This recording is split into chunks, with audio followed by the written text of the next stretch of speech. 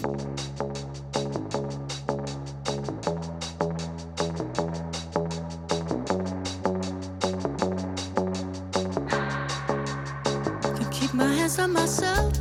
back, ladies and gentlemen. ND Fan Radio on One Foot Down, the One Foot Down podcast. Happy to be broadcasting pre-recorded this evening from the dungeon, DF Dungeon Family. To my left, Big Boy.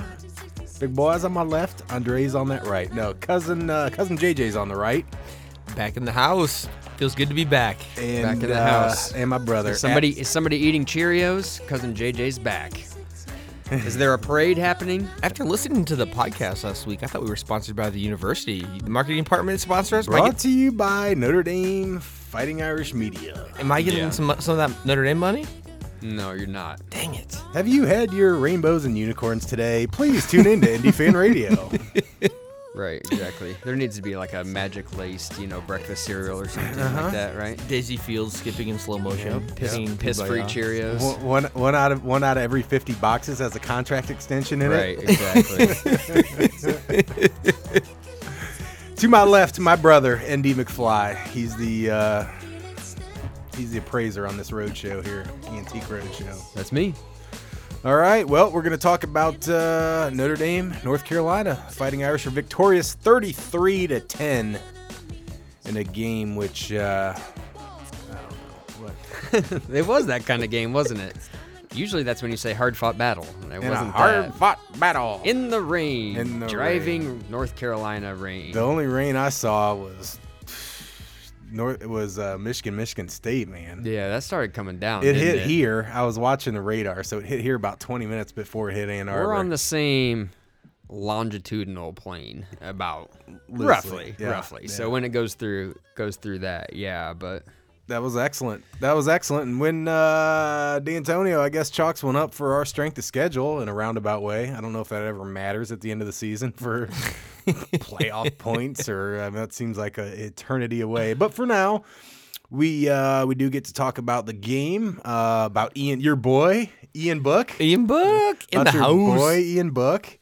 And a lot to recap here. Cousin JJ's back from his 1 week hiatus. So sure. Let's get stuck in. What do you got, Fly? Let's talk about Ian Book. I mean, we may as well start with that. I think that it's a little bit of cliche. I don't know if Ian Book was necessarily the biggest story of this game, but I'm curious how you guys think, just kind of overall, maybe what grade you thought it was.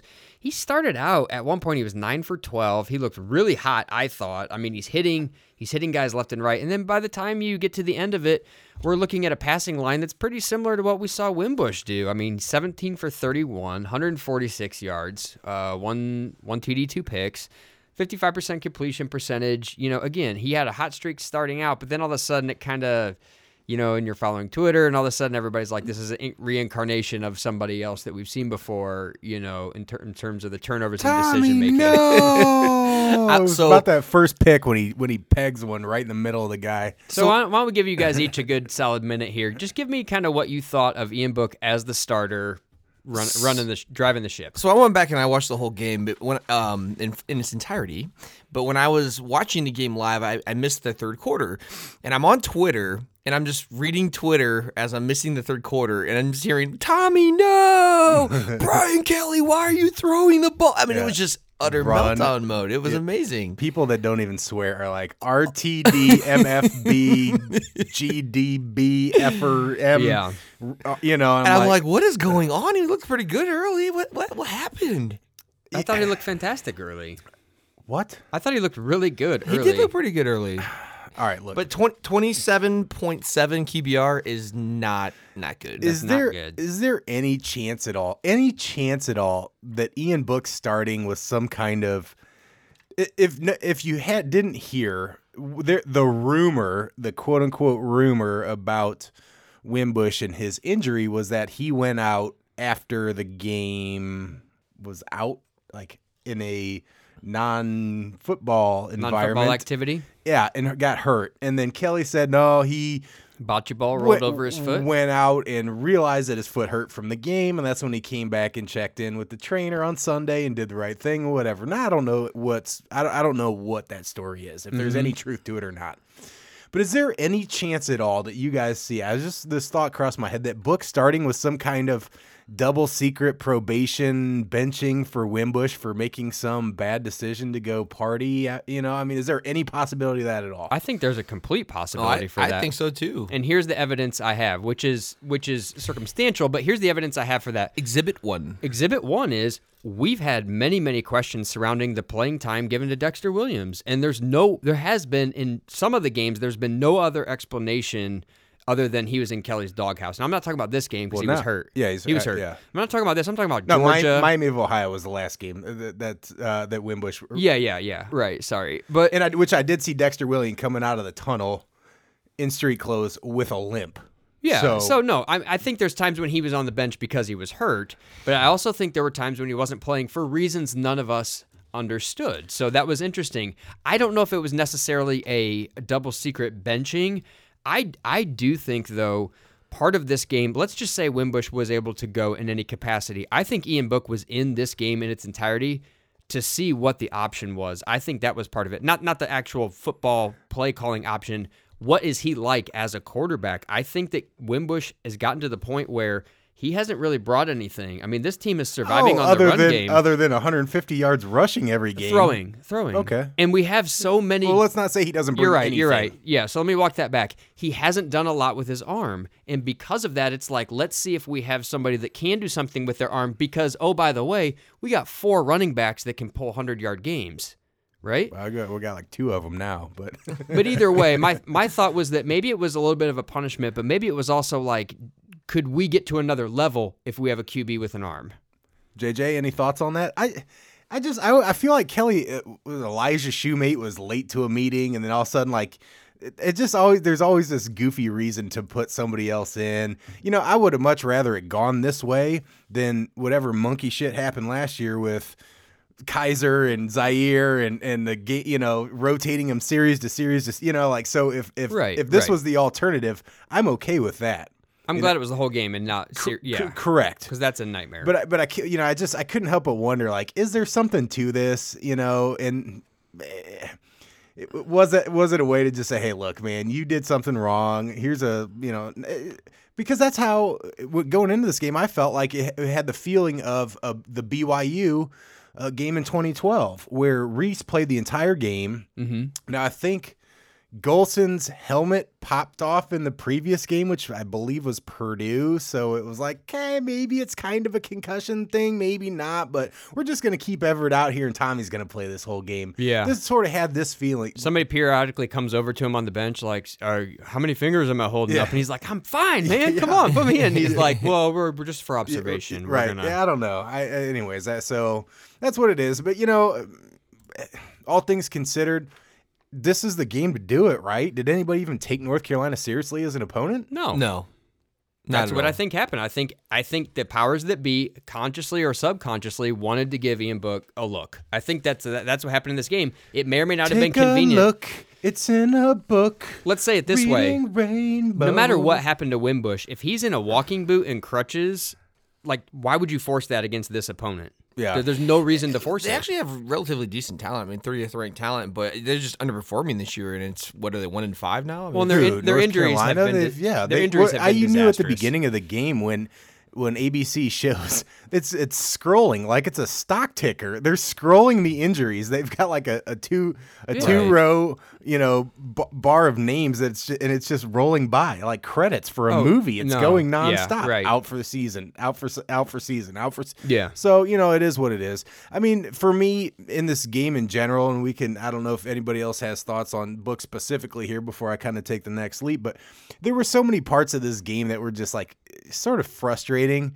The first half especially, cute plays and they're throwing pick. It just like it had a very Brian Kelly 1.0 feel to it for a lot of the game for me. It really did, to the point where I made a comment. Now, I made this early in the game.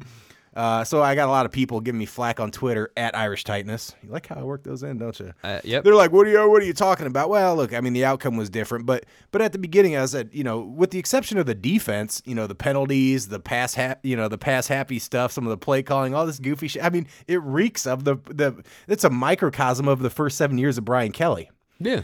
But I also put the caveat in, and you know what? I'm not going to get bent out of shape for it, because if you're going to throw Book in and see what the guy can do passing, you might as well do all the goofy get it all out of your system now. Yeah. And try it all and try every pass and see what all, because that's your chance to do it, right? Well, Right. this is Antiques Roadshow, and he's the appraiser. Mr. Martin, I have a Coach of Vista CD over here. How much is that worth? Yeah. I Well, also it may have not an have been worth AOL as much. CD. It comes preloaded with. Right. I do think your point is a fair one, though, because when you watched Book in this game, he wasn't out there like, hey, all you need to do is manage, quote unquote, this game until the Right. starter comes back. He had full leash. Listen, if There's no Wimbush, way he's making if those Wimbush deep got throws. hurt against USC and it was tied, what they ask Ian Book to do is dramatically Absolutely. different than Absolutely. this is like, hey, I agree. Chip, Brian, whoever the hell wants to call plays today, get all your goofy shit out here. Let's see what we can do. And so in that context, it's like, who really cares what happens, right? Yeah, and the game, despite some of the ugliness, despite some of the things that drive Notre Dame fans who are watching it under a microscope this year, some of the things in the game were extremely aggravating. And maybe this is kind of cherry-picked and not really fair, but particularly when he, like I said, going back to the point where he was 9 for 12, he made at least a couple throws that I have not seen Brandon Wimbush make this year, period. He made a couple throws. Who in their right mind is throwing 50-yard bombs out of the back of the end zone? Well, again, there was definitely some Turkey Bowl recess kind of stuff going on. I mean, whatever. Yeah. But let me ask you this. I mean, cousin JJ, seeing Ian Book play, seeing what he appears to be a better passer than Wimbush at this current juncture, right? Absolutely. Would you rather him be playing than Wimbush? That's a really hard question. It really is. I mean, our bread and butter has been the run, with the exception of Georgia this year. I was going to throw that in. I don't know, man. It made me feel comfortable. I was happy to see him play like he did and make some good throws, as Cousin Martin said. Just because if Wimbush does get hurt, did you say something made you happy? I just want. yeah. Okay. All right. Hey, I've enjoyed the first half of the season. We're going to get that in a minute, aren't we? It's been fun. Part of me is glad that Wimbush can't throw that well right now. Yeah. I mean, not because I don't think you need to be two-dimensional, and this season's going to get way tougher in the next 6 games. Way tougher. But I almost feel like him being in there forces them to call primarily run plays, and if it's like option stuff with Wimbush, like that's his talent at this point until he really hones in on his passing. And I think I that's like the fact that forces him to do it, because every other iteration of Brian Kelly 1.x, 1 point whatever, in a scenario like that, would still try to force passes. 5 wide on the goal That's line. what they would do. And the fact that this year it's different, we're like, hey, the guy's not passing well, let's just run more. yeah. And I think I like that. And if Book was in there, I feel like they would try to pass more. this might be giving Kelly, Which would blow up in their faces. it might be giving Kelly too much credit, but I think this probably is. this is the game where I think you could say, just so I know what I have in my back pocket as the season progresses, is this guy capable of another level of throwing? And when you ask a question, would you rather have Book? The question, the answer to that is, can he provide you something in passing that outweighs what Wimbush can give you with his feet? Bocce ball injury. And I don't think the answer is notwithstanding. clear. I don't think it's clear. It's certainly not clear. It's not clear. It's I saw a murky. couple glimpses, but there's a lot of guys that can go out there in their first start and get a little bit of beginner's luck. But there were just a couple passes on. There was a pass that got caught by Claypool, I believe. It was out of bounds, but he caught it and he tried to drag his toe and he hit the yardage marker. It was a sick pass. Great, amazing catch. I felt bad for all the stuff I said about the receiving core. Great catch. Some of these passes were on numbers, and there were some drops in this game too, but some of the interception decisions were 6th grade football level. They were Tommy No style. Don't even call it Tommy Rees. I mean, Tommy Rees sometimes didn't have the arm to make the pass. Book has the arm, and the decision making was Golson. That's more Golson. was really, really questionable. Would you be surprised if in the 4th quarter against USC, Notre Dame trails 21-18, 21-19, 21-20, something to that effect? They get the ball back with like a minute 14, and Kelly puts Book in to run the 2-minute drill instead of Wimbush. Would that surprise you at all? No. Not if throwing is what was required. No, not at all. Again, I'm not entirely sure that he's not the best option if you have to throw the football, which is not a scenario we've seen I don't want laid that out in front of Notre Dame yet. I don't want that to be the scenario. I much prefer Wimbush ripping off hundreds of yards on his own. There's no doubt about it. But you think about that final, even Golson, before everything kind of tumbled, that final drive against Florida State, when he's working down and he hits Corey Robinson and all that. There's a moment there where you have to have a guy that can just make the throws. And Wimbush has not. I haven't seen anything where it's like this guy, he just has the it factor of a quarterback as a passer. The first thing that he does, instead of, I guess here's the best way to say it. When the pressure gets on, Book will make a risky pass decision. And as soon as the pressure's on Wimbush, he's taken off. Yeah, but can you even say the pressure's on in against North Carolina? No, maybe not. They're not running. It's North Carolina. It wasn't Georgia. It wasn't Georgia pressure. I mean, yeah, we all saw that, right? Like, it wasn't the same thing. Let me run something by you guys. I mean, this game was kind of weird in the first half. I mean, I think you take it with a grain of salt. You know what it is, right? Book's in. They're just going to throw everything at the wall. Like, who really cares? I mean, as long as they win the game, they're not, so that part's all fine. Didn't really care. Like, Adams went out. Deion McIntosh is ripping off 10 yard a carry average with 2 TDs. I mean, it's pretty crazy to see that kind of stuff. I think Notre Dame again really just forces an opponent into submission, which is exciting to see. But I start to think back like the BC game, maybe not quite so much Miami of Ohio, but certainly this one to a degree as well, that there have been some less than appealing first halves that Notre Dame has played, where it just like fans are like, what is this shit? Come on, and it looks kind of goofy.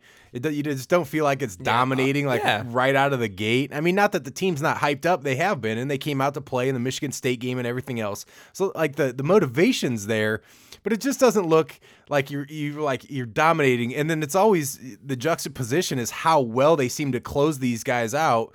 And I can't help but think, is that something like, think of a boxer that's just not like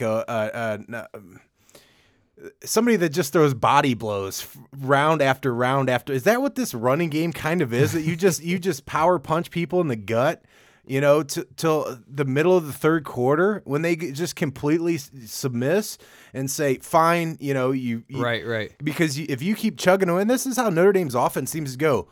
Run for 3 yards, run for 5 yards, run for 2 yards, a lot of short runs. And I'm sure that's a product of people stacking the box.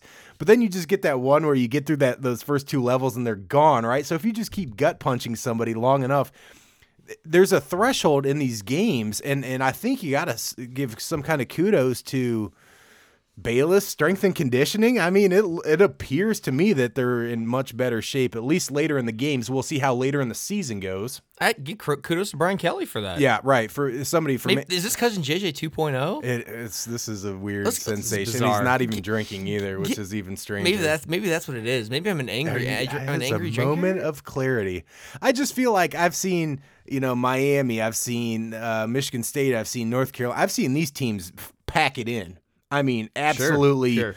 But this game was different. Their will is broken, and it's just when Deion McIntosh starts ripping off runs against them, you're like, these guys just gave up. Is that a function of the team in general? Is that a function of body blows with the running game all the way? If you stay with it consistently enough that you just run that team into the ground, like what do you think? Well, I think that you have to give Brian Kelly credit where credit is due, and I think that there's plenty of criticism, especially from my perspective. Say I have to give Brian. Cousin JJ has to give credit to Brian Kelly where credit is due. This game felt different. We whipped their happy hind ends. We had 487 yards versus their 265. This felt like domination from start to finish to me. Brian Kelly, the team looks stronger. There's no doubt. Brian Kelly, throughout his career, has thrown fades on the goal line. That has changed, has it not? He's running the ball. He's doing what we've asked him to do throughout his career, right? And then last but not least, you touched on it, Cousin Wes. He's coming out, and we look prepared in the first half. That's been one of my biggest gripes. And I guess I lied. There's one more thing. We're beating the teams we're supposed to beat. Yeah, right. Like, that's amazing. And we're crushing them. That's great. Like, I could not – those are many things that I have been losing my mind about over years now. And he's fixed those this year. That's awesome. Hey, Brian Kelly, good job on those things. Good job. Wow. This is a Who is this guy? Breaking news. You know, Cousin JJ backtracks all his former opinions. One of the things Wait. One of the things you talked about, though, the actual DNA of this game, Brian. Here's one thing I found was interesting. This game felt like Notre Dame knew at kickoff that they were going to win. No doubt. Because of the injuries, because they weren't ranked. And now part of me says maybe that's a little bit too confident, but we'll just put that aside. Everybody in the world knew Notre Dame was going to win this game. And I think that, that caused the experimental nature of putting in Book and giving him free reign to throw wherever he wanted. So that was that. But the other thing is to what my brother was mentioning earlier, which is this kind of feels like they're just pushing over and over and over, unrelenting on the runs. And to your point, they're always going to break one free. You know, some of the stats on the long runs this year are mind-boggling to me. I mean, we've seen the big plays, but when you talk about Notre Dame, and I looked this up on CFB Stats, which is like becoming my favorite website, runs over 10 yards. Notre Dame is ranked 10th in the country. They have 47 runs over 10 yards. When you go up to over 20 yards, they rank number 3 in the country. When you go up to 30 yards plus, they rank number 2 in the country. When you go to 40 yards plus, they're number 1 in the country. They have 10. They have 10 rushes over 40 yards. They have 8 rushes over 50 yards. So these big plays keep happening. Now, I think there's something to be said about competition and quality of opponent. We can go there in a little bit here, but Notre Dame is ranked number 1 in the country, plays over 50, 60, 70 yards. They have these long runs, and they keep happening game after game after game, and it's so demoralizing for the opponent. When Notre Dame, here's the point, we talked many, many years in the past about how confident we were, let's say in 2012, when Notre Dame was up by 3 points. Yeah. Now when Brian Kelly, the whole one-possession game thing, we've seen his record. When he's up 14, he may as well be up 40. I don't know if That's this how he defense behaves. is that locked down, but the defense is clearly much improved. But I think that everything you said deserves a volley across the net here to Cousin JJ on my right to at least say, with all those amazing stats of long runs, I feel like if I was Cousin JJ, I would have to point out that the longest run of the game against Georgia was 8 yards. It was by Wimbush. Josh Adams' longest was 7 yards. And he went for 2.8 a carry with 20 carries. The guy barely cracked 50 yards. So while I'm excited about all those stats, and I want to be very optimistic about this Notre Dame team, because last year was so bad, I was such a miserable prick. But also, they look like they're playing defense. Drew Tranquil ripping that ball out was orgasmic to me to see somebody finally do that, being coached to do things like that. That's amazing. You know, there's so much about the defense to be happy about. I'm a hashtag RTDB guy. You know, I saw whatever the stat was that Brian Kelly only had 2 teams in his first 7 years that rushed for over 300 yards in a game, and he's done it 4 times. All that stuff is great. It's all pointing to a nice season this year. We're not talking about the program or the macro thing, but just as a team in a season. But I feel like you can't just overlook against the best competition that we've played. They just didn't get it done, right, Jay? They did not get it done. Do you want me to go into that a little bit more? I mean, it just feels like it fits. I'm looking at you, expecting you to be licking your chops on a 7-yard, high run after Martin tells us all the 40-yard runs against teams like Miami of Ohio, right? Right, absolutely. And I think that deserves some discussion because it's, North Carolina is not Georgia's defense. And it's not Georgia's defense. So let me touch on this. And I asked both of you to give me a minute or two just to kind of cover my thoughts on Brian Kelly. And again, to reiterate, I think all 3 of us say the best option is Brian Kelly to win out this year, win the national championship, no turnover, right? We all agree that that's the best scenario, including Cousin JJ. I view statistics and facts the way I use them, and I know a lot of people don't want to hear it when we're 5-1 as kind of like a casino. They set their slots at let's say a 40% payout, right? So you put $1,000 in, sure, you could win $400 back, but you're going to lose statistically, right? And really, you look at the statistics.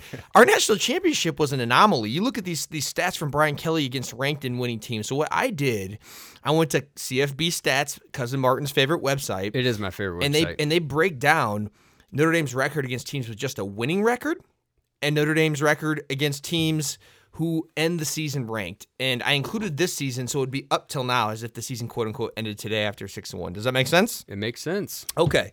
Let's start with against teams who have a winning record.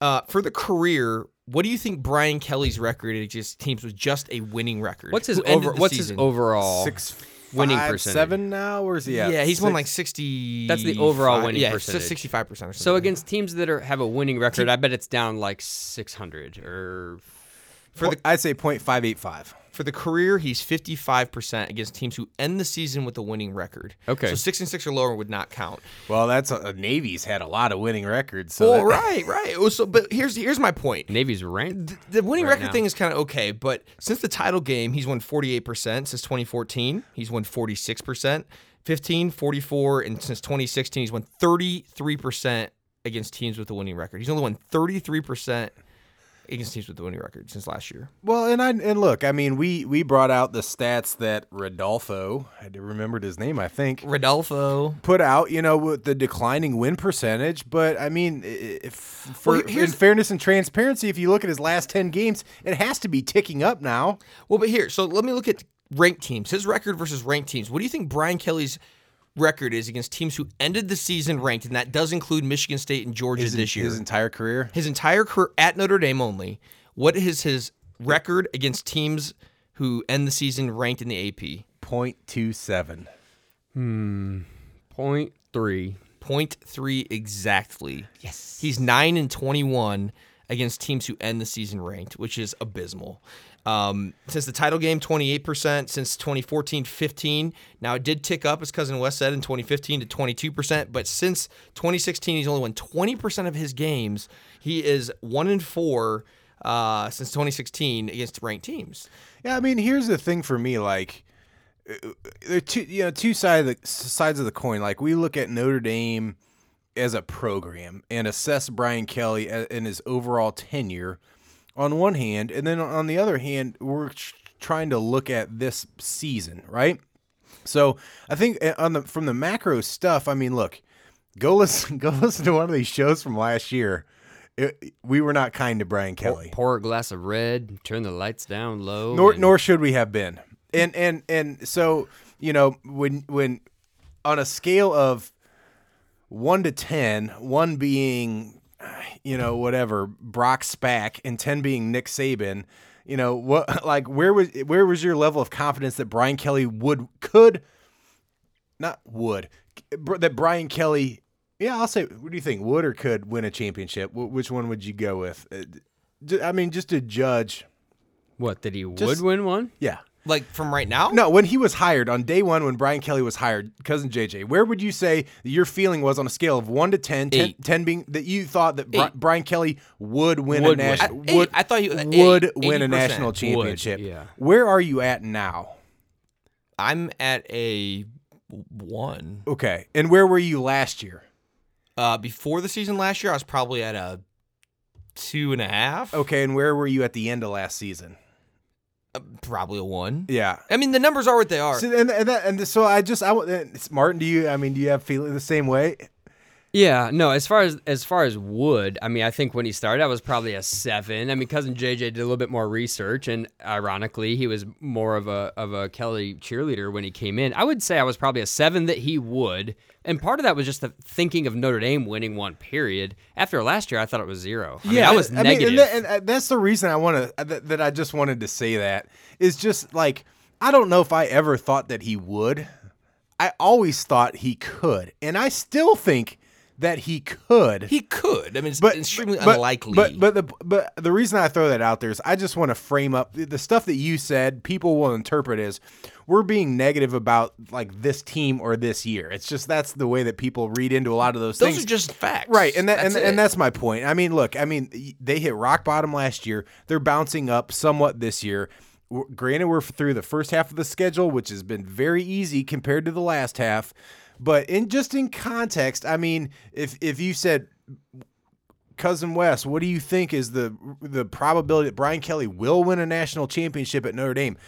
Last year, I would have said 0. Yeah, right. What I've seen through 6 games makes me think maybe like a 2.5, only because it's trending. But that could be 4 by the end of the year based on how these next 6 games go. It could be back to 0. I don't know, but so I just want to make sure people understand to take this season out of this discussion, Right. and we're looking at the entire thing. Do you have another? Yeah, so let me just say a couple more things here. And that's right. We're just pointing out facts, and you may not want to hear them, you may not like them, but we're just pointing out facts. And so, like, for a perfect example is 2015. What was our record in 2015? Who knows it? 10-3. 10-3. 10-3. A lot of people point to that as one of Brian Kelly's best seasons. Jack Swarbrick says the best coaching he ever saw. Yeah, absolutely. What was our record? We played 4 ranked teams that year. What was our record against ranked teams that year? 1-3. 2-2. 1-3. 1-3. So again, and then last year in 2016 we were 0-3. In 2014 we were 0-4. So my point is, Did Miami not finish ranked last year? I don't know the answer to that question. But We did beat Miami. But my point is that if he's not playing good teams or good ranked teams, and when he does play them, he gets beat. Okay, we go 10-3, but you went 1-3 against ranked teams. And that's why. But that's a good lead into to what and- we have to say now, which is as good as you're feeling today about the first 6 games. Notre Dame being 5-1. We're 1-1 against ranked teams and 1-1 against teams with a winning record right now this year. And we're only in Brian Kelly in the last few years has only won about 20% of his games against ranked teams. Well, and that's and only 33% of his games against teams with a winning record. And how many teams are ranked left on the schedule right now? There are 5. There are 5 ranked teams. Opponents remaining. 5 ranked teams. So that means 5 out of 6. Everybody but Wake. Is that Everybody right? but Wake. Statistically, he's going to win one of those 5. Statistically, not that that's going to happen. Well, see, now that's getting really, really interesting. Now, first of all, you're talking about teams that end the season ranked. Navy is on the brink. NC State is kind of a Johnny-come-lately. Stanford's Navy's on the not brink. I'm saying as of today. Navy's not as But good Michigan this year State- as they've been. Sure. But Michigan State Sure. could end up not being ranked. So we can only go off today. Michigan State could end up being ranked. They could. is- Who is knows? What you're They saying. could end up in the Rose Bowl for all we know. with that performance. But no, here's the good news or bad news depending on how you view it. You're gonna find out. You're gonna find out if that's a trend that Kelly is ready to buck. Okay, that's what you're gonna see this year. There's at least 3 of those teams, as I see it, are gonna end this season ranked. At least 3 of those. I see no way that USC goes through this season without ending in the top I wouldn't 25. say that, man. Miami trending up. They beat FSU, but Miami's the that's an hottest. interesting thing. Miami and NC State are hotter than Stanford and USC at this point. Yeah, NC State is looking like one of the scariest teams after what they did against Louisville. I mean, I don't know how you compute that game. That was kind of interesting. But I guess the point is, you're going to find out what you're talking about. He's either going to go 1-4, and you'll be on here week after week after week saying, "Do you remember after And North that's Carolina?" and that's a when I talked 7 about and the ranked 5. teams? That would be what 7 and 5 final Yeah. result. Did any of you guys predict 7 and 5? I actually I did did. predict 7 and did? 5. Both you guys did. But let's take that idea and expand it a little bit. Does anybody think that at this juncture, If you asked every Twitter fan, should you right, readjust? No, yeah. If the you asked prediction? everybody right now on Twitter what they think, there's nobody. They're all going to say 10-2, 9 and Absolutely. I'm they still are. at 7-5. I mean, I've said it for 3 weeks. I know. That's what I'm saying. 9 and 4. If you just asked average Joe person out there, 9 and 4 is probably going to be the lowest that you get from anybody. Let's do a Twitter poll. No, I'm just. Let's do a Twitter poll. Well, we can. But which is funny because when I said 9 and 4 at the beginning of this year, everybody's like, "Oh, you're so optimistic, man." And I was like, it was just a math thing is how I But let's call it read this way. Every single Notre Dame fan, other than cousin JJ or maybe my brother here, everybody has a +2 in the win column so far from what they've seen. As far as prediction, right? When you started this year, if you're predicting 7, you're thinking 9. If you're predicting 9, you're probably thinking 11. From what you've seen, don't you think that's where people are right now? I think most people The are. Yeah, average but most person. people are homers. The And Yeah. again, I totally appreciate this playing against ranked teams, and we have a lot of them left on the schedule. However, I think it's very easy to say, well, let's just put a split between the ranked teams and the unranked teams. Don't forget, and again, I'm just trying to play Yeah, but positive devil's but advocate. he's saying teams that finish ranked. I know, but what I'm saying is it's very easy to put 5 football games in their entirety into a bucket and say, well, I know we won all those games, but none of those teams are ranked. They're all cupcake. Dude, that's 5 football games. Notre Dame is averaging 300 rush yards per game this year. These are still D1 opponents. Georgia. We lost to Georgia by 1 point. at Georgia too. And We played, but look, Georgia's undefeated. Now look. They look stout, Hey, and we lost by 1. And I'm not saying that I know- Kelly's ready to knock off ranked teams. But we said this last week or maybe 2 weeks ago in the show. Notre Dame has played 2 ranked teams this year. They're 1-1, Georgia and Michigan State, and they're averaging 120 rushing yards against those 2 ranked teams. Yeah. Which means they're averaging probably 450 against the unranked teams. Bingo. You know what I'm saying? And I don't know. Look, I mean, the defense is dramatically improved. It is so much. I mean, BVG was so bad. If there's But he looks awesome, so he doesn't even look awesome anymore. That's a reason to still harbor animosity towards Brian Kelly is the fact that he retained him. Sure. I mean, this is just not. I mean, that's it. And that's where I'm at. It's just completely decision-making. asinine to bring that guy back last year. Because 2015, if you look at it, they lost everybody good they played. I mean, it wasn't. If you actually look at it, if you don't just look at the record, if you dissect the games, you're like, this guy's no good. And that's my fear. I don't know much about this Alexander, this receiving coach. I don't know if he's doing his job or if he's not. Or if it's, Wimbush isn't doing his job or not, or if it's Reese isn't a good quarterback. Like, I don't know what the reason is. Like, maybe the passing game You take that back. Struggling This a little. Not on Reese. But here's the thing. Urban Meyer, if he's not happy with one area of performance of his team, even if the coach is pretty damn good, they'll shuffle him out. Nick Saban does that all the time. Michigan hired the OC from Alabama, and everybody thought they were stealing the guy. And it's like, no, Saban doesn't think he's doing a good enough job. So I'm curious to know if Brian Kelly 2.0 will readjust if there's a weak aspect of this team, and let's say they do finish 10-2, but there's a kind of a weaker spot. Does he have the balls to go out and say, you know what, we got to replace this guy, even though the record was acceptable? Is he not happy with the performance in that particular arena where he says we got to bring somebody else in? And we haven't seen that kind of stuff yet. Right. No, I think that's extremely interesting. Let me go back for a second here because I just can't let this go. Let me ask you this, cousin JJ, and again, we'll keep going with this volley about what we're expecting for the remainder of the season. Here's where I think a lot of people are stuck right now.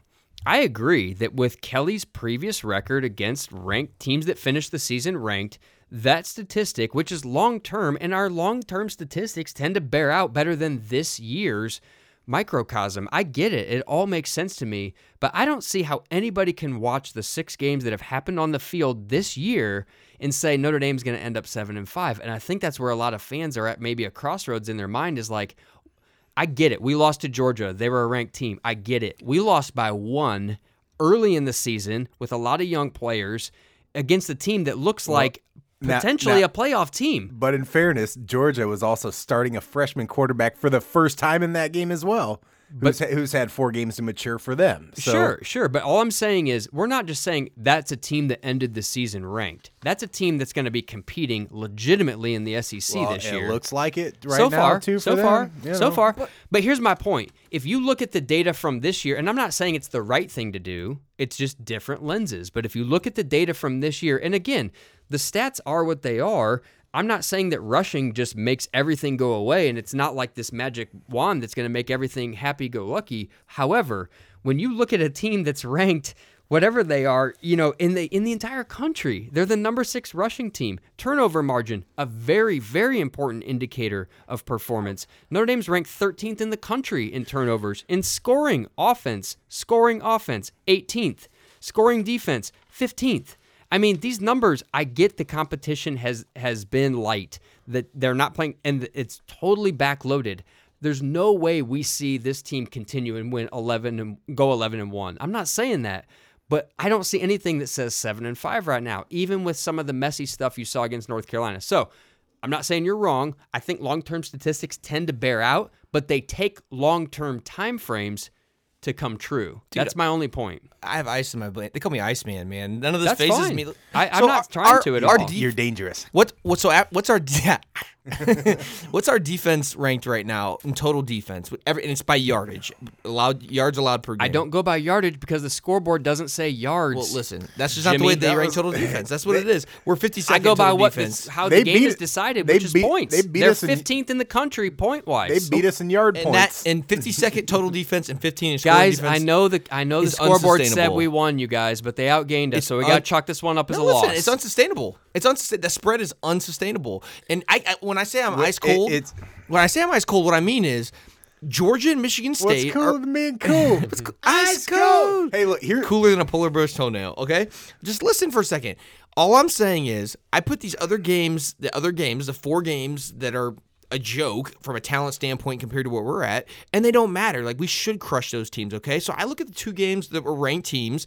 I still think Michigan State's a mid-tier Big Ten team. I don't think they're that great. That's fine. It's a legitimate win, whatever. And then when you play Georgia and you lose by 1 point at home, well, at Georgia, whatever, you can argue that point. But it doesn't matter. You lost to Clemson by almost beat them. You almost beat. Who gives a crap? Winners win, losers lose, and Brian Kelly loses against ranked teams. That's it. And I get that. But do you do any transitive logic where you watch Michigan State beat the number 7 team in the country? Is Michigan an imposter at 7? Yes, I think yes, absolutely they are. Okay, but they're probably going to finish the season ranked. So if Notre Dame played Michigan this year and beat them, you can't have it both ways. That's all I'm saying. You watched Michigan last night, not the number 7 team in the country. No, they are not. Notre Dame has got more business being number 7 than Michigan does. Of course they do, but when we chalk things up to who finished ranked, again, I'm just saying there's some holes here, but I think the point is true. Overall, Kelly is pretty good against teams that are supposed to be worse than him on paper, and he's not that good against teams that are equal or better. That's my point. If you apply his ranked winning percentage against the rest of the season, playing 5 out of 6 teams that are ranked, it would say that he's going to lose 4 out of the 6 games. Yeah. That's what the previous stats will say. How this goes, the balance of the year, assuming those teams all remain ranked, it is going to be a large indictment or a vindication for what if this is Brian Kelly 2.0 or not. It is. That being said, we titled a podcast "Smoke and Mirrors." We call did put a question mark, so it wasn't a statement; it was more of a question. But talking about the Michigan State game, a team that was prone to coughing the ball up, and Notre Dame took the ball away 3 times or whatever it was, and said, "Is that something good that Notre Dame did, or is that just because Michigan State's sloppy with the ball?"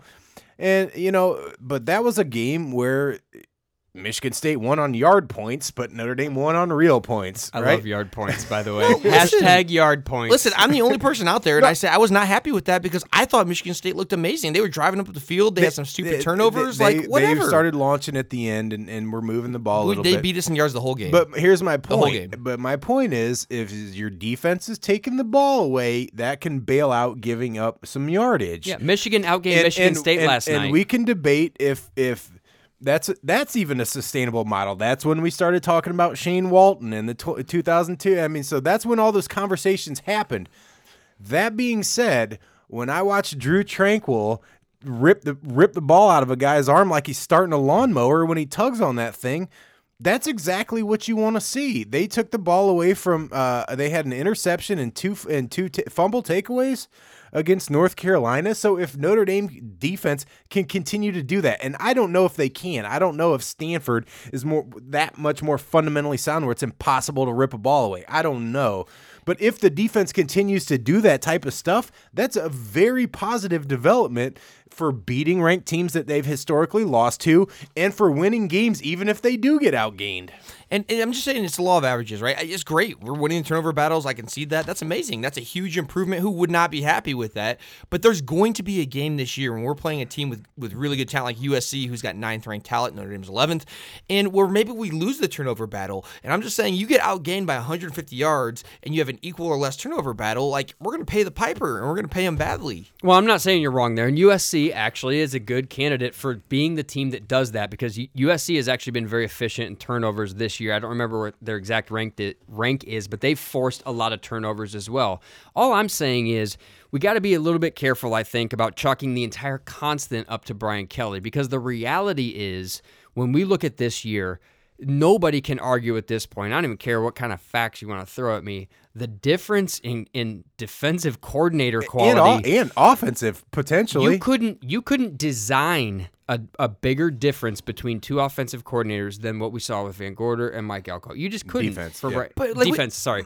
But so what I'm saying is you're talking about Brian Kelly overall when he's ahead of the ship. They're losing to teams that finish the season ranked. I get it. That is the constant. That is the constant line. That's the thread throughout that long-term stat. However, I've always maintained the hope that it's possible that he creates a synergy underneath him with the coordinators that allows them to go to another level. As my brother mentioned, some of the symptoms of that positive seem to be a defense that's forcing turnovers and scoring points. I'm not saying they've improved, That didn't happen last year. That's a huge, Notre huge. Dame has as many takeaways. It's a huge deal. Has as a many big takeaways. thing. They have as many takeaways now, halfway through the season, as they did all of last That's year. awesome. That's great. And hey, listen, if we beat USC, I'll be the first to concede that is a huge step in the right direction. Beat them like they owe us money. Listen, we have two. Beat them like they stole our tacos. We have JJ. We have 2 wins, Martin. 2 wins against ranked teams who ended the season ranked, or including this year, since 2014. 2. So if Brian Kelly beats Since USC 2014? since 2014, Oh my in God, 2014 we had 0, freaking- 2015 we had 1, 2016 0. This year we have 1. So if we win 2 against And ranked that's teams this and year, that's assuming Michigan State finishes right. that's assuming they finish right. Right. So my point is if we beat USC, I'll be the that's- first to concede. Dude, that's so bad. That's horrible. That's so but bad. I'll be the first to concede to step in the right direction. But it's like the casino. Could you go in the casino, put $1 in and win $1 million? Yeah, you could. Yeah, we could beat USC. But until he does it consistently and through the rest of this year, because I already know what's going to happen when we beat USC. And I was like, Cousin JJ's an idiot. He's completely wrong. It's like, okay, well, let's see him do it against Miami and see him do it against Stanford. No, I and see agree. him- He's got it. Here's the difference, though. Notre Dame, I mean, Diaco, Chuck Martin, like all these guys, Sanford. I mean, I got a lot of love and respect for all these coordinators over all the years. I mean, there's a lot of things to like about all those guys. But if you're being brutally honest with yourself, most of them were buddies with Brian Kelly. And when they were brought in, and Chuck Martin seems like one of the greatest guys on earth. Mike Sanford seems like he's got a tremendous career ahead of him and a fantastic personality. Diaco, who knows what it's going to end up now, but we look back and fondly remember what was the 2012 season when we think, oh, Bobby Blue Eyes, okay? Mm-hmm. Awesome hair. All these, my kids started watching Full House reruns, by the way, which is the craziest thing that they're watching it. And Uncle Jesse, when he's like, "Don't touch the hair, don't touch." That's how Diaco yeah, was. I know, Yeah. that's great. He's like getting fired up. Don't get me distracted. I've got. Can I give got, a quick two- point that Sanford and Kelly weren't buddies before he was hired? No, right? Sanford's not. But I'm saying a lot of these guys we have fond memories. He was the outsider, right? Jeff Quinn. There's a lot of crony Right. stuff. But we don't have Sure, fond. sure. I mean, we don't have a lot of fond memories with Quinn. We do on some of these other guys. But the point is, a lot of them were Kelly's buddies. And you just have to wonder at what point, did they maybe bow down a little bit to him, or at least like he could override things, or which is it's his right as the head coach, but he just hasn't done a very good job of it in his first 7 years of making executive decisions, right? No. And so I think. Well, not only that, you're either a dictator or you're a delegator, and it was messed up. The whole who's calling the play thing, it wasn't even one way or the other. It's one thing to have figurehead coordinators and you're the supreme ruler of all. He didn't even indicate that it was that. It's another thing to be a figurehead coach who's just walking around, maybe like a Bill Snyder or something, and the coordinators are doing all the work. But it's not that either. It's been both, because it seems like a guy that doesn't have a definitive plan as the season I starts. guess where I'm going with this is if there is a hope for Brian Kelly 2.0 or a chance that he can beat those odds, or the compulsive gambler who's lost all his money and still comes back, maybe he has a new system now, or new gambling coaches, or a new support team at his meetings when he goes to. I put the winnings in my left pocket. Yeah, right. If I win something and I only respend half of it, whatever it is. Right. I guess where I'm going is, Chip Long, I love what I see out of the offense so far. I don't know if it'll take us through the rest of the year winning how we're winning now, because again, it did fail against the, from a production standpoint. 120 yards is not 300 or 400 yards is what they're averaging against Michigan State and Georgia. Right.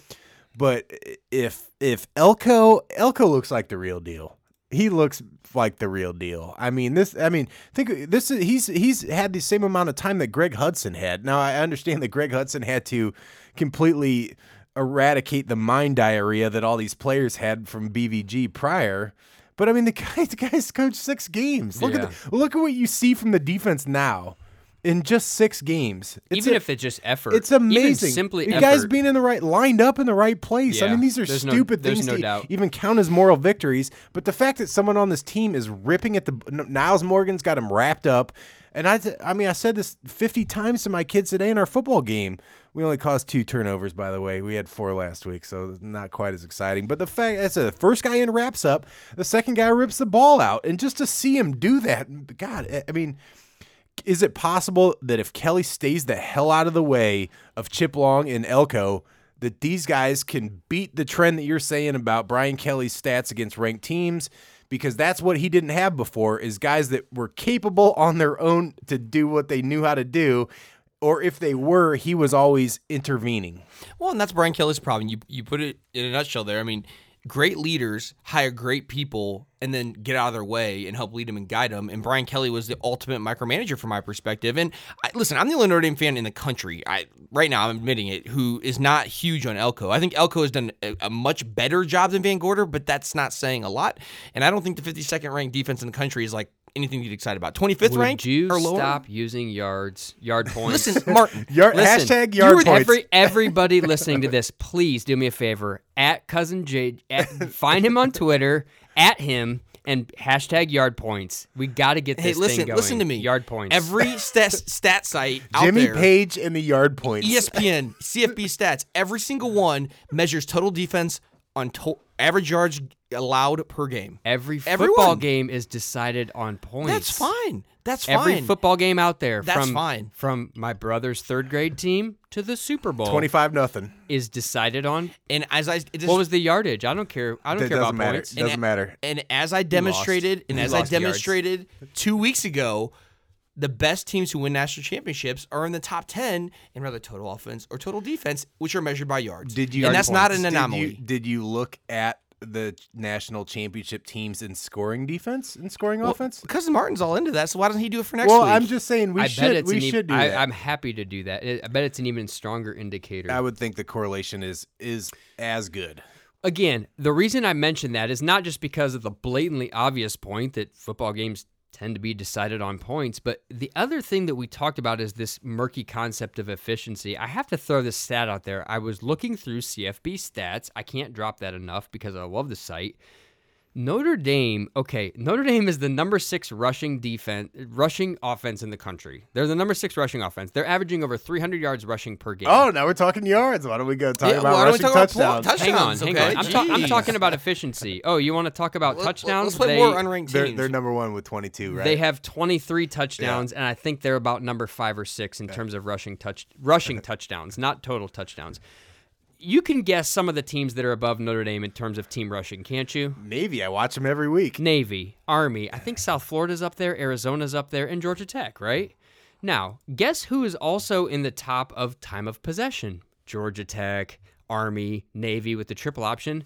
Take a stab at what Notre Dame is ranked time of possession. Before you answer, recall that I just told you Notre Dame has the number 6 rushing offense in the country. They're averaging, even though one of them was Georgia and the other ones are all cupcakes that don't matter, Notre Dame is ranked number 6 in the country rushing, 300 yards rushing per game. Guess what they're ranked in time of possession in the country? 67th. 50th. 95th in the country, time of possession. This stat may not mean anything in particular, but it's mind-boggling that Notre Dame can be so high in terms of rushing production. Again, I'm understanding the quality of competition and the low time of possession. Now, a huge part of this is the big plays, which we've talked about. It's all what it is. We talked about last week. We saw the first 4-minute drive against North Carolina. I think you probably heard me going through the drive stats. It was a minute, 2 minutes, whatever. Right. But the question still remains, which I don't know if we truly saw it in North Carolina, at least not with Wimbush, because I posed the question. We still don't have the answer to it. It's neat that you can rip off 70-yard runs when the blocking works right and the opposing defense breaks down. And I love I will not fault them for that. In fact, I applaud them for running 9 times and the 10th one being a breakthrough like that. You have to run it 10 times for that to happen. If you only run 3 times, law of averages never plays out. So we're already in a better place by staying committed to that. But what I said is, push comes to shove against a good team, a good defense, a ranked team, when you got to put a drive together, Still not sure that we know that Notre Dame can do that or not. And because Sure. and the time of possession would support that this is a quick strike offense, even though it's with run and not pass. That's the craziest thing. It's a quick strike offense with the run. It's just because within 2 minutes, one of those running plays finally breaks through. Yeah. Typically, it seems in the second half more so than in the first, but whatever. What, the big play seemed like their second half? Yeah, I mean, I guess it's The evenly 78-yarder against, well, it was Miami of Yeah, Ohio. I guess, yeah. This was all foreshadowed by Sierra Wood against Oklahoma, which is like your favorite play It in is. the history It's the best play of the Brian Kelly era. Notre Dame. It is. So, look, I think the good thing is I feel like this conversation was a little bit more dynamic. I appreciate what Cousin JJ is bringing here. I think that there is absolutely a logical argument about Kelly's tendency to revert to the mean, and not just him. Look, all these coaches do this. All these coaches have an MO, and we see certain things. Let's go ahead. First of all, I must apologize. I think we missed the Charlie Weiss reference last week, so I'm going to go ahead and work one in right now. The knock on Charlie Weiss was the ridiculous blowouts, right? I mean, they started losing to teams they had no business to, and when they played good teams, they were getting smoked. I don't know if it's necessarily better that Kelly makes the game like it gets within the dignity window, but they still lose every single time. I don't know if that's any better. You took my dignity. Is that any better, right? Like, Well, My self-respect. well, let me put it this way. At the end of the 2007 season, Notre Dame finished 94th in Sagarin, 91st in Sagarin. It was in the 90s, okay, because of the blowouts. And Yeah. last year, despite being 4-8, which is still the worst it's been, and look, I mean, just because you're better than Charlie Weiss in 2007 that's nothing to hang on your mantle as a badge of honor. That I wish you could get paid more than him for being better than him. But I think Notre Dame finished in 54th in Sagarin or something last year. So I mean, not because of those close losses, Sure. despite that it was a 1-win difference. Or a 1-loss difference, if you want to look at it that way. It was still, I mean, it was vastly less bad last year. Yeah. Just at least staying somewhat close. Well, I mean, we're going into a bye week. I don't know if we'll do a podcast or not. I don't care to necessarily. I'd rather golf. We but- need to heal, just like the team needs to heal. We can all agree that this is probably the best possible juncture for a bye week for Notre Dame right if now. you It give really if you calves the give- season in two in a really interesting way. I Don't you think? I think I we agree. all. I begrudgingly went into this year with Brian Kelly, right? Because I just believed he deserved to lose his job after last season. That being said, he was the coach. I gotta give him a slow clap for the coordinator hires thus far. Cousin JJ's not sold on Elko yet. I mean, like, comparing 6 games of this year to last year is the same way as probably comparing Elko to BVG. It was so freaking bad. Yeah. Do you remember that one time you got shot 9 times? Like, this is way better, isn't You only it? got You're like, you only got beaten up with a baseball bat this time. yeah, like this No, is, I mean, but I mean, if you had to give a grade to they can only play who they've played so far. They can only do, they haven't gotten to the meat of their schedule other than Georgia. But I mean, if you gave a grade for the first 6 games, the first half of this season to Brian Kelly and Notre Dame, where do you put them? Well, if you wipe the slate clean and don't take any of the historical stuff into it, it's just like this has been a fun first half of the year, man. I mean, it has been fun. We're smoking teams. There's a lot of positives I gave Brian Kelly credit for at the beginning of this podcast. I'd give us a solid B. I mean, it's a B. I mean, does that change based on the previous history? I think it does, though. I mean, because, again, my expectation is a national championship once a decade. I mean, that's not an unreasonable expectation. And if you're expecting a national championship, even the most homer of fans, which we have plenty of them who are out there, does anyone really think we're going to win out the rest of the year? Even the most passionate Notre Dame fan? I would say. I'm sure there's Well, somebody let's do out the there poll. that Let's do does. the Twitter poll because I really want to get down on that. I don't care what the people. my brother mentioned the possibility this team could win No, out 2 games ago. Listen, I mean, they are ranked higher in 2 Sagarin games that than they've won by a than lot of everybody points. else on the schedule. They're ranked higher in Sagarin. It doesn't mean it'll continue that way, but they are right How now. would you guys grade them this year through the first 6 games. If you talk, well, let's be honest. If you talk about a curve, which included last year, this team's an A-, an A. I mean, that's totally what's happening. No curve. But Come on. anybody that's making an assessment of Kelly right now is saying because it's just we're human. It's human nature to say, well, No. last year was so bad. If you look at it in a complete Wrong. vacuum, I think a B is fine.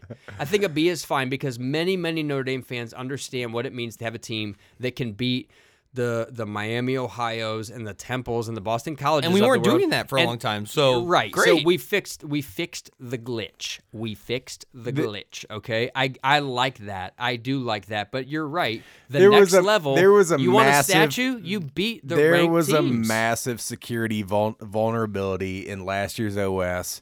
Doesn't mean that maybe this is Vista, maybe it's the next hot thing. Does he have your personal information and your photos now? Everybody does. Fucking Yahoo, my Did you healthcare see provider. Yahoo? Oh, by the way, my everybody bank, was breached. That's what they Equifax, came out- oh my Equifax was gosh. given a no bid contract to handle It's absurd. data for the U.S. government. Just like who gives a shit at this point? The CIA, everybody has everything. Just. I just put my social on my license plate. Like, it's a bumper sticker. Who cares? Like, that means who? Yeah, you're right. Hashtag yard points. Hashtag my social. Can you guys please get hashtag yard points? I want Stop a it. full-scale Twitter Stop it. onslaught. It's about time for Twitter rampage. I against can't wait till JJ. hashtag I'm right. Get ready for What it, is people. Notre Dame ranked? Hashtag yard points. Hashtag Oh my cousin gosh. JJ is the truth. I think they're. I love me some me. I think they're a B minus. B minus. I don't want to Sure, go quite sure. to C plus. See, people will react negatively if I say C plus, but I mean, Georgia was frustrating. Georgia- Let's be honest. That yeah, was a frustrating that- game. Michigan State was frustrating for me. So Georgia. I mean, the Georgia loss. I mean, is irritating, and also the fact that they're. I mean, running the ball. I love more than anything in the world. Football related, in case my wife's listening. I love running the ball. It's great. I love everything about it. The fact that they couldn't do it that well against Georgia and Michigan State is somewhat concerning to me. This team could. They're talented enough, and if they get the mojos going right, could win out. They could potentially make the playoff. I think they will get their ass ripped by Alabama if they go to the playoff. I don't think it would be the best thing for the health of this program to go to the playoff. it would be like Shaq in limbo. Not It would, good. if you remember what happened with Michigan State when they played Alabama. I think it was 38-0 or something to that. I mean, Yeah. What, you can't use the example of Notre Dame playing Alabama? yeah. We all remember that too. What? We played Here- Alabama? Here's the thing I think that everybody needs to understand. I don't know if they will. Because let's be honest, Notre Dame won yet another multiple Let's touchdown lie. victory. You said let's be honest like 4 times here. Let's be honest. Let's hashtag, be honest let's with be our honest. listeners. Hashtag yard Well, points. cousin JJ's doing hashtag. Yeah, this is like some sort of stat that I've never even heard of. You know, Honesty. hashtag. Honesty. Look. Let's be honest. Here's what I'm saying. This, for whatever reason, for better or worse, this season completely lined up schedule-wise as a preliminary audition, if you will. I played poker the other night with a bunch of dudes, and this is like the initial table, right? And now, 6 games in with the bye week, now you're at the main table. The second half of this season, I understand that Georgia was maybe, potentially, the best team that Notre Dame will play this year. I think they will But be. the way that this season shakes out, it is like preliminary stuff, games 1 through 6, and it gets real. So cousin JJ is going to be closely watching the stats about beating or losing to teams that end the season ranked.